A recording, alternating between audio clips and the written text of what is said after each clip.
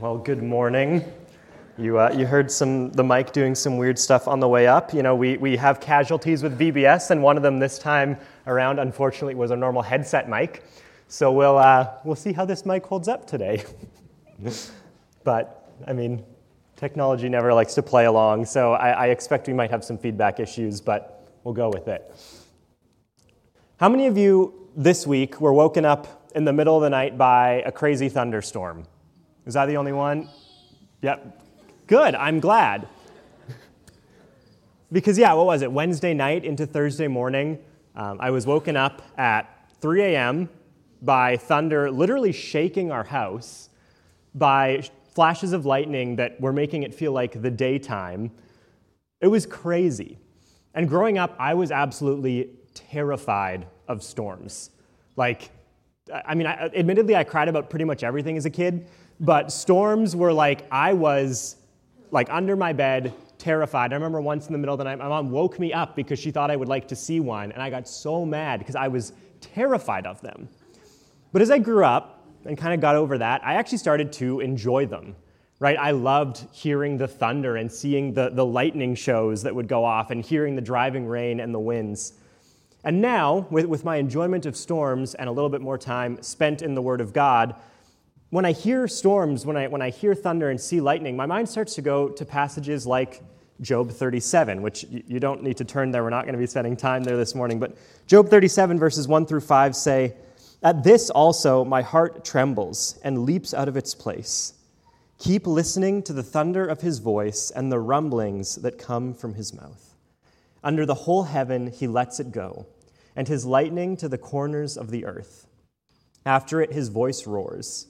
He thunders with his majestic voice, and he does not restrain the lightnings when his voice is heard. God thunders wondrously with his voice. He does great things that we cannot comprehend." And so, thanks to passages like this, storms have become a really cool time for me to worship.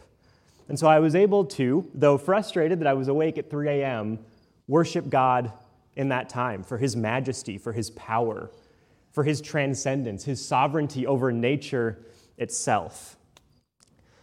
Well, today we're jumping into what is the last 3 weeks of our Knowing God by Name summer sermon series. Wow, that was a lot of S's.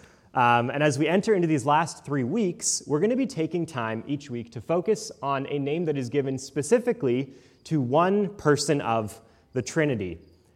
Now, because that sentence alone might be confusing, we're going to start today with a brief, I promise, brief theology lesson. Because if you sit under the preaching in this church, and maybe you aren't a Christian yet, or even if you're a young believer, or quite honestly, even if you're someone who has been a Christian for most of your life, but has really never taken the time to search and understand the character and nature of God, then you probably hear us say some things from the stage that are really, really strange. Because you will hear us unashamedly, unabashedly say over and over again that there is one God who is worthy of worship, one God who is worthy of praise, one God who you should obey and pray to. Yet in the same sermon, you might hear us talk about the Holy Spirit or Jesus. Or to add even more confusion to it, you might hear us in one sentence say that Jesus is the Son of God, and then one sentence later specifically just say Jesus is God. That's all weird. But it is all made sense of by the doctrine of the Trinity. This is something that sets Christianity completely apart from any other religion in the world. We have a view of God that is fundamentally different from anybody else. And so to be clear, this word Trinity is not anywhere in the Bible. Rather, it's a word that has arisen to help us essentially be able to say easily what it is that is clearly taught throughout Scripture. And even though this word doesn't appear anywhere in the Bible, it has been believed and taught by the church from its earliest days, even though they didn't fully understand some of the complexities since as early as the 80s and 90s AD. This is a doctrine that people have seen in the Bible. So, I've now said the word Trinity a lot. What does it actually mean? So I'm just going to steal the definition from a well-known theologian. So he writes that God eternally exists as 3 persons, Father, Son, and Holy Spirit, and each person is fully God and there is one God. God eternally exists as three persons, Father, Son, and Holy Spirit, and each person is fully God, and there is one God. So that's the key. Three persons, one God. One God, three persons. And to add a little bit of flesh to that, all three persons have existed from eternity past. There was never a time when any of them did not exist, and there never will be a time in the future when they do not exist. And then the one last thing that I think we need to understand as we work through these names is that within the Godhead, which is maybe a shorthand way of saying the Trinity, there is both unity and distinction. So for example, in the work of salvation, in us being saved, there is unity. There is one plan that God has set forth from eternity past that he would do. But each person of the Trinity plays a different primary function in that plan.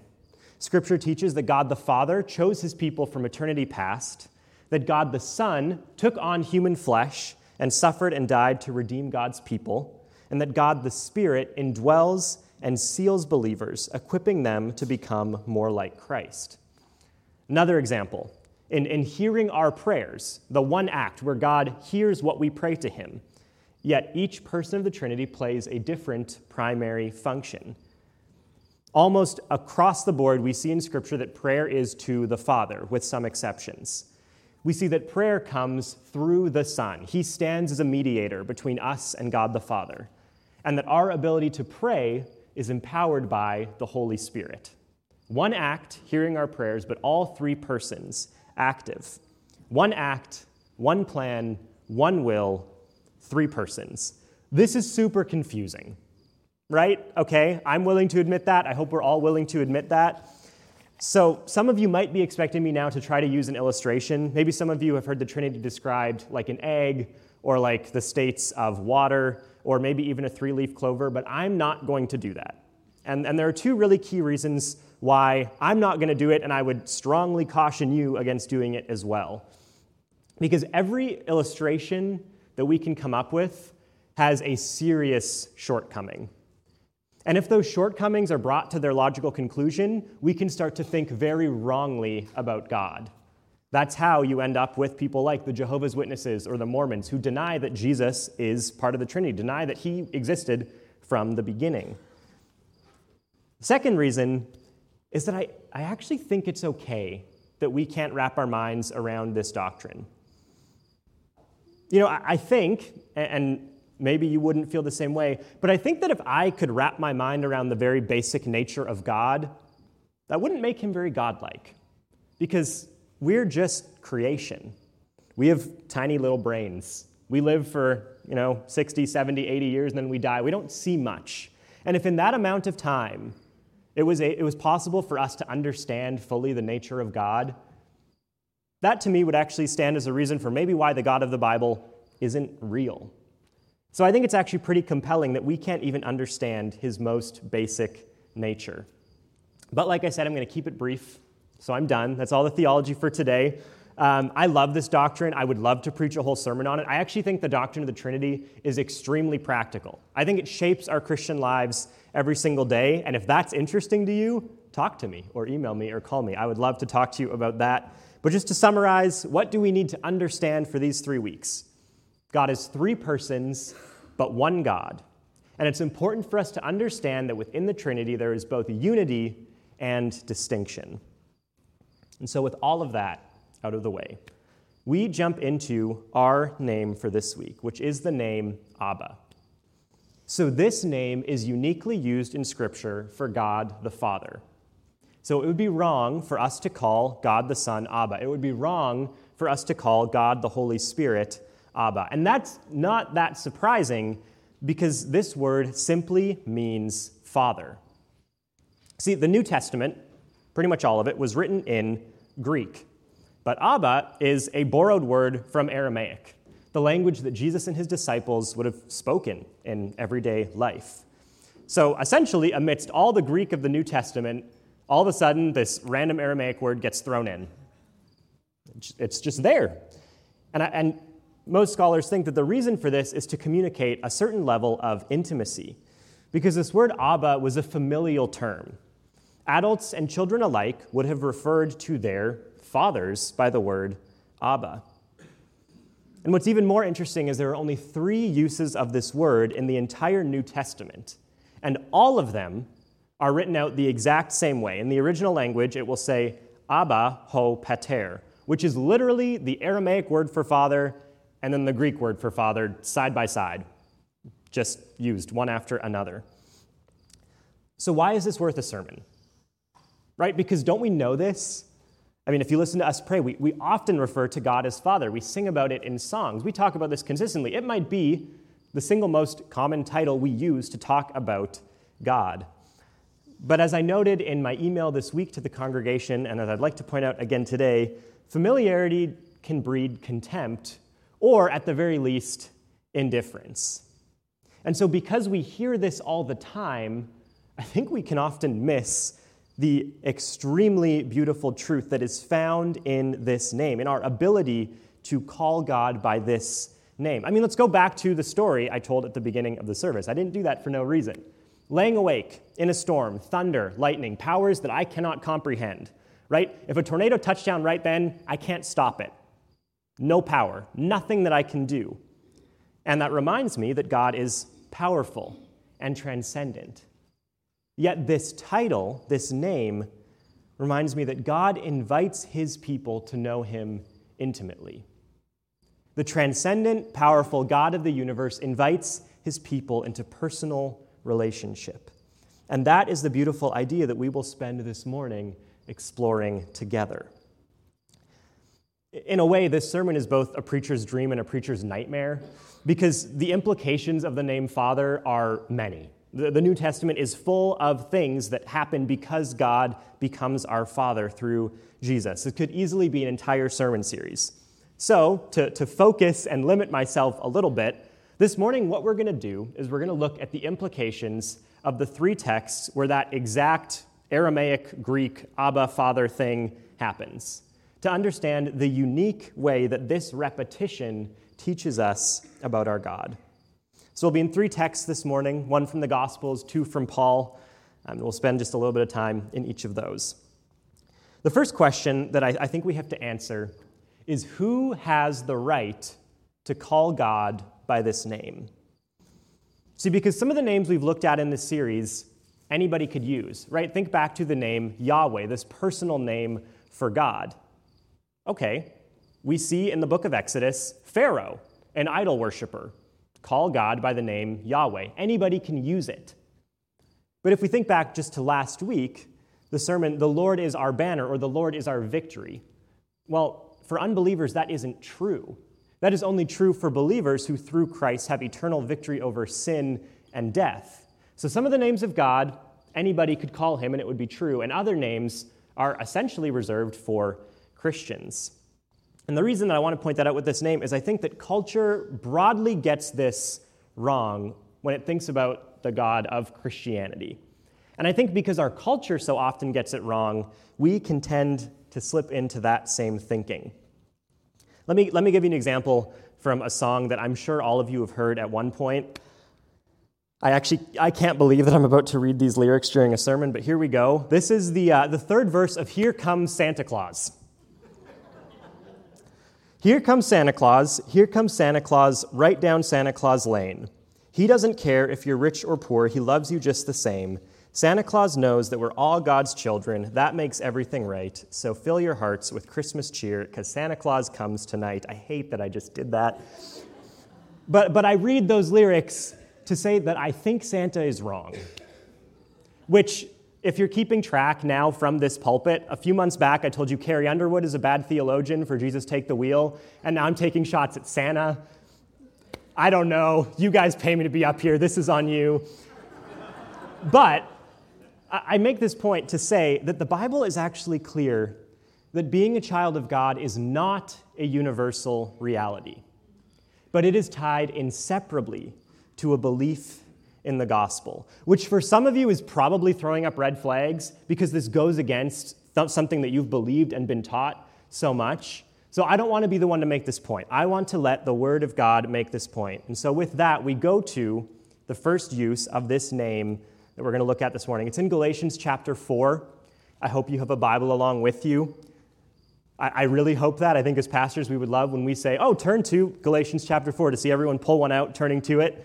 So we'll be looking at Galatians chapter 4, verses 4 through 7, the first few verses we will be in this morning. Galatians 4, verses 4 through 7, I'll read those now. But when the fullness of time had come, God sent forth his Son, born of woman, born under the law, to redeem those who were under the law, so that we might receive adoption as sons. And because you are sons, God has sent the Spirit of his Son into your hearts, crying, Abba, Father. So you are no longer a slave, but a son. And if a son, then an heir through God. So just some context so we kind of understand some of the weird language here. The book of Galatians was written to combat false teaching that had slipped into the church that Christians had to keep the Old Testament law in order to be saved, especially the act of circumcision. So there were these false teachers who came in, were convincing people that they had to keep the festivals, keep the feasts, keep the purity laws, like not eating pig or not wearing clothes of two fabrics, and especially that men would have to be circumcised. So broadly, Paul's point here is to say that Jesus was born as a human and kept the law perfectly so that people would no longer need to keep the Old Testament law in order to be saved. But more specifically, for our purposes this morning, we need to pay attention to the words in verse 5. So Paul writes, Jesus was born of a woman born under the law to redeem those who were under the law so that we might receive adoption as sons. The text is clear that those who are redeemed receive adoption. It's a cause and effect. They are redeemed, therefore they are adopted into God's family. And when we understand Scripture rightly, it's really clear that this is the only way, right? Because like we've said, God is holy. He's infinite. He's transcendent. He's just. And he created everything for his glory. But we as mankind rebelled. And we try consistently to steal that glory from him, to do what we want, to live for ourselves. There's no solution there. Not from our end, at least. In fact, the Bible is clear that apart from Christ, we are enemies of God, not his children.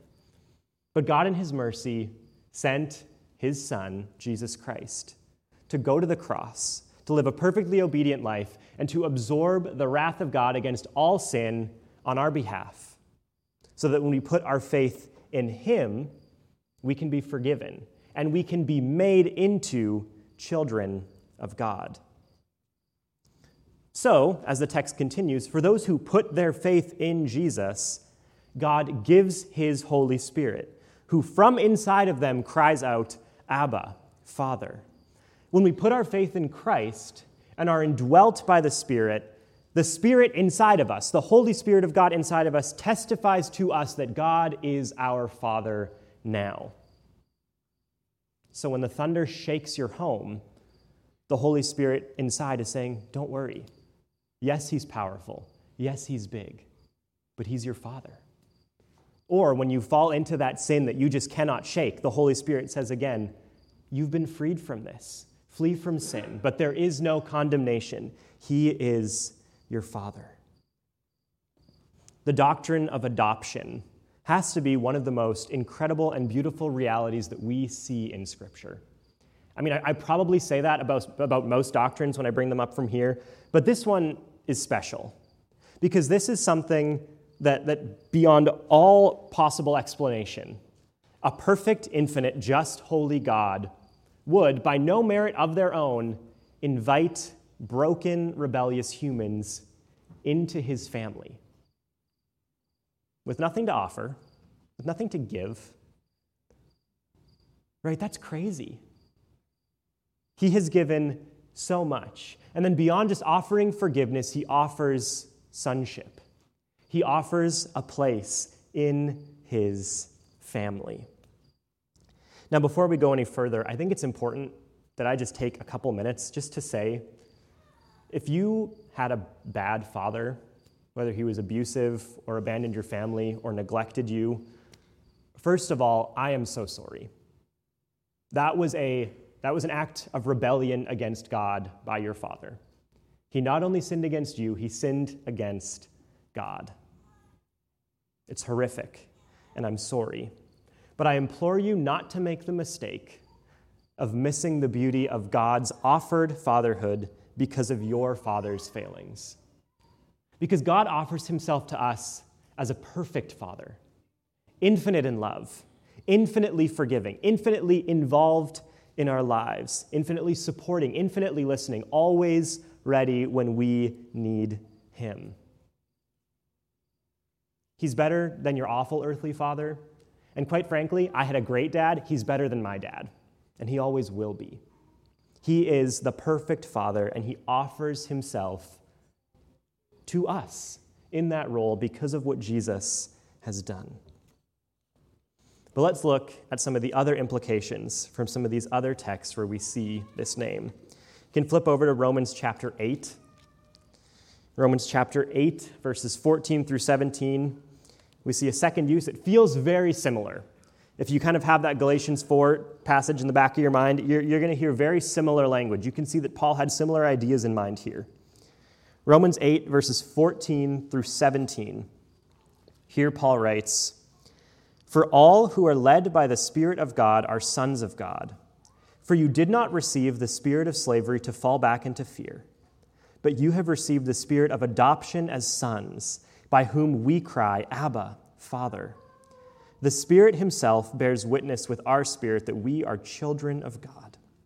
And if children, then heirs, heirs of God and fellow heirs with Christ, provided we suffer with him, in order that we may also be glorified with him." So the main idea here is the same.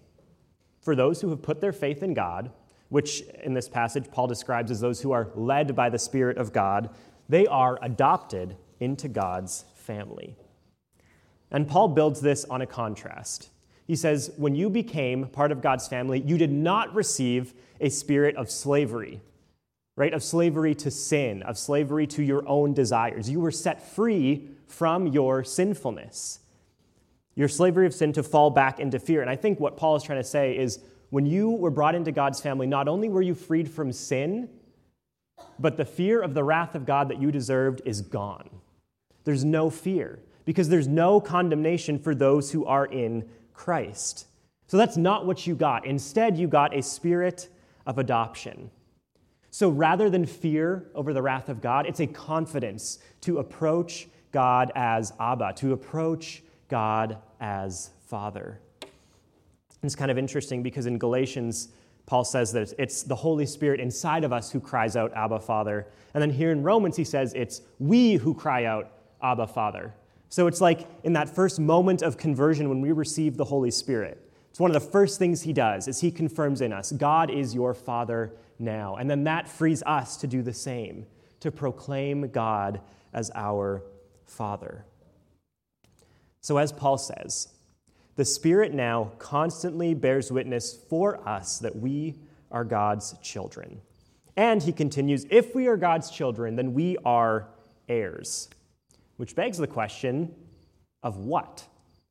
What are we heirs of? What do we look forward to inheriting? What does being a child of God entitle us to? And the answer, as absolutely crazy as it may sound, is literally the entire world. Romans chapter 4. Just flip a few pages back in your Bibles. Romans chapter 4, verse 13. Paul writes here, "For the promise to Abraham and his offspring that he would be the heir of the world did not come through the law, but through the righteousness of faith." We, as Christians, are Abraham's spiritual offspring. We are his children. And so if God promised to Abraham the entire world, then we as his spiritual children, we get the same promise. The world is our inheritance. And of course it is, because Jesus is the King. And the Bible talks about him like our older brother. He was the firstborn, and we were the many adopted children that he died to bring in to the family. He is the firstborn who has many siblings. And he, the firstborn, our great older brother, has promised us a seat on his throne with him. Revelation 3, verse 21, he writes, "To the one who conquers," this is the words of Jesus, the one who conquers, meaning the one who endures as a Christian to the end of their life, "I will grant him to sit with me on my throne, as I also conquered and sat down with my Father on his throne." So every time that we come to God as Father or Abba, it is a reminder that as his children, our future is not a future of wrath, not a future in which we face the judgment of God, but a future in which we experience perfect, eternal pleasures in God as inheritors of literally everything. Everything. But, go back to that Romans chapter 8 passage, and we see, as Paul comes to the end of that section, "And if children, then heirs, heirs of God and fellow heirs with Christ," what? "Provided we suffer with him, in order that we may be glorified with him." So I think it would be a legitimate question now for you to say, okay, Daniel, so what? Okay, so you're pointing me to these great eternal promises, but I'm suffering now. I'm struggling now. And I'm not convinced that I have the strength to endure to the end. So what now? And to that I say, let's look to Jesus. Mark chapter 14. The most unique use of Abba, Father, because it comes from the mouth of our Lord. Mark chapter 14, verses 32 through 42. Jesus in the Garden of Gethsemane, shortly before his crucifixion. We read there these words. "And they," Jesus and his disciples, "went to a place called Gethsemane. And he said to his disciples, 'Sit here while I pray.' And he took with him Peter and James and John, and began to be greatly distressed and troubled. And he said to them, 'My soul is very sorrowful, even to death. Remain here and watch.' And going a little farther, he fell on the ground and prayed that if it were possible, the hour might pass from him. And he said, 'Abba, Father, all things are possible for you. Remove this cup from me. Yet not what I will, but what you will.' And he came and found them sleeping, and he said to Peter, 'Simon, are you asleep? Could you not watch 1 hour? Watch and pray that you may not enter into temptation. The spirit indeed is willing, but the flesh is weak.' And again he went away and prayed, saying the same words. And again he came to them and found them sleeping, for their eyes were very heavy, and they did not know what to answer him. And he came the third time and said to them, 'Are you still sleeping and taking your rest? It is enough, the hour has come. The Son of Man is betrayed into the hands of sinners. Rise, let us be going. See, my betrayer is at hand.'" So we're shortly before the crucifixion here. Jesus is fully aware of what's coming, but obviously not wanting to face the coming suffering and death. So he brings all of his disciples up to Gethsemane and then specifically brings his 3 closest, kind of this inner circle that he had built, and they go off to pray with him and support him in his hour of need. Worse yet, just as this passage ends, we see, as it were, the beginning of the end. Judas comes, betrays Jesus into the hands of a mob, and then ultimately that night or the next day, Jesus is crucified. So with this scene in mind, I want us to see 5 things about Jesus' use of Abba here. So the first one that I want us to see is that Jesus was addressing God directly when he called him Abba. That might sound like a weird thing to point out, but when I was at Bible school, there was one very well-respected teacher named Mr. Armstrong. He was considered probably the best Bible teacher on the campus. We had missionaries come on and tell us he was one of the best Bible teachers they had heard. Incredible teacher, an older gentleman. Everybody respected him. When you spoke to him, you called him Mr. Armstrong. Some of the teachers you were on a first-name basis with, but it was Mr. Armstrong.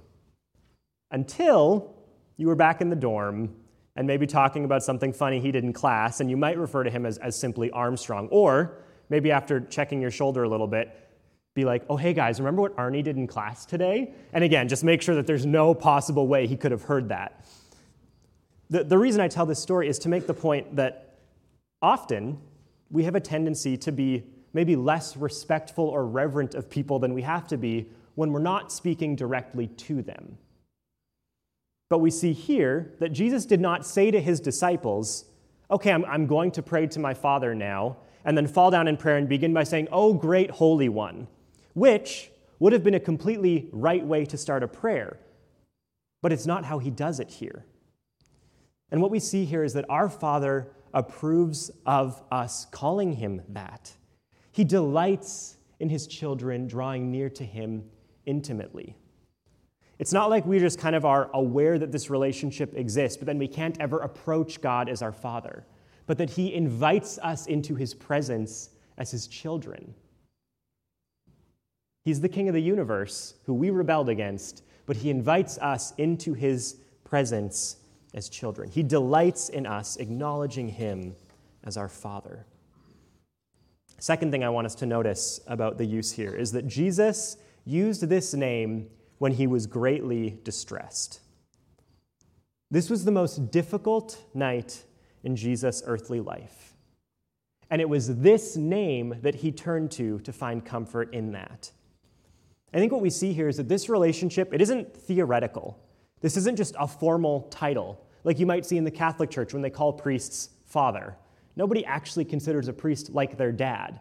But when we approach our God as Father, it is an actual relationship. It is an actual relationship of father and child.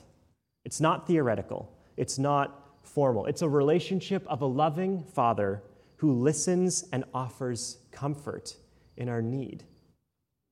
That's what's offered to us. Jesus is the only begotten Son. He is the only true Son. But by paying for our sin, he opened the way for us to be adopted, not just formally, but in reality as God's children, that he would be our Father.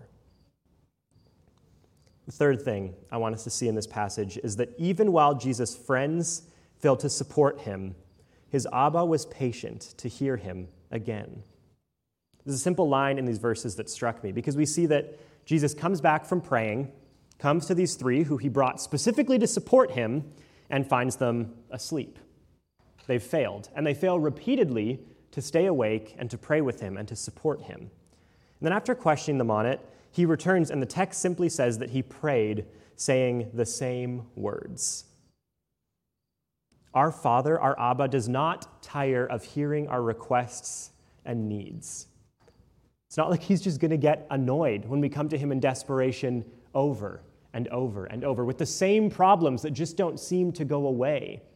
It's that same sin that we just can't shake, and we go back again and again. Lord, give me strength, free me from this. Or that same relational struggle that is stressing us out, is causing us a lot of harm, and we're praying, Lord, help me to navigate this relationship. And we come again and again and again, and he's okay with that. In fact, the parables that Jesus tells in the Gospels make it clear that that's what he desires of us, to be like the annoying widow who keeps coming to the judge looking for her justice. Let's be very honest.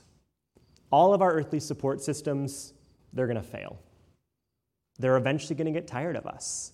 They're going to get tired of our constant distress, of our constant problems. But our Abba never tires of loving and supporting his children.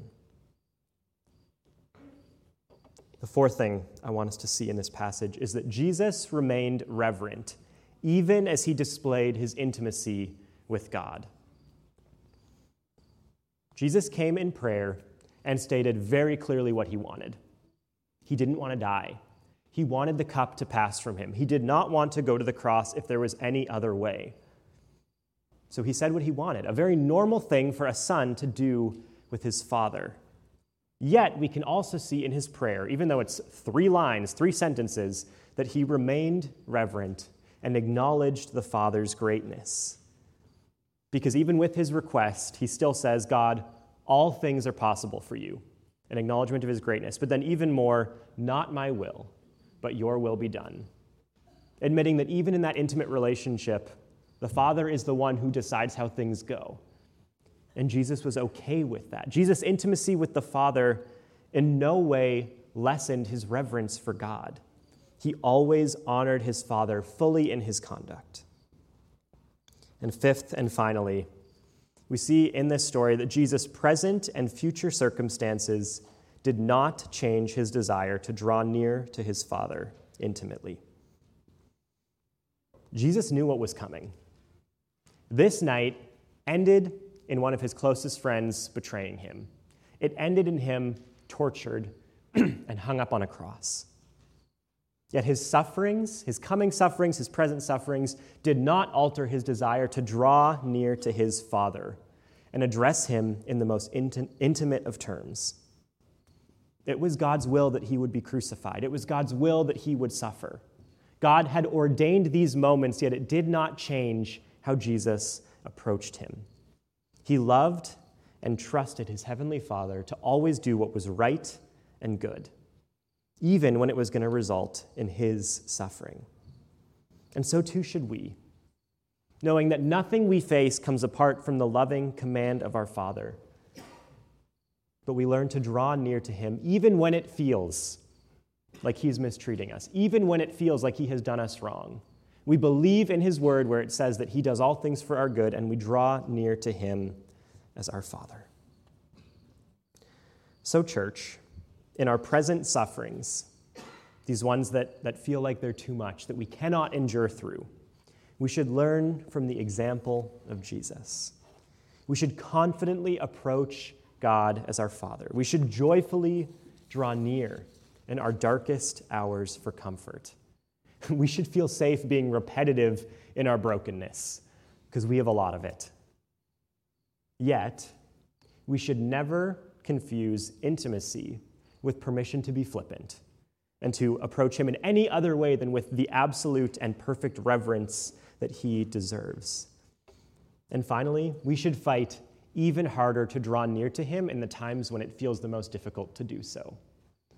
He is our Father. He is good. Everything he commands for us is good. And we trust and we draw near. Well, as I said, what we looked at today is only a small amount of what it means for God to be our Abba, our Father.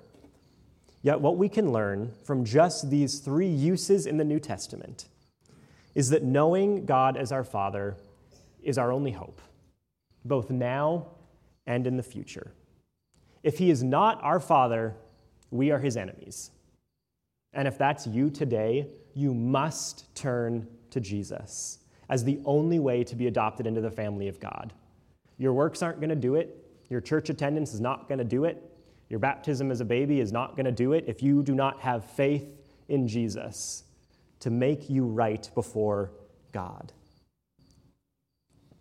But if he is our Abba, then he is our ultimate comfort through the sufferings that we face on earth, and our ultimate guarantee that when the suffering is over, when we have endured to the end, which he has promised he will sustain us to the end, our Abba will give us everything, the whole world, and we will reign with our great older brother who made a way for us to be adopted into the family of God.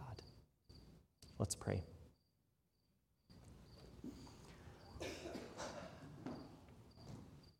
Father, what an incredible privilege that we as your people can approach you with confidence, that we as your children, as your sons and daughters can approach you with confidence. We don't deserve this. We have no right to claim this. We can offer you nothing. Yet you gave up your one true Son to make children of us rebels.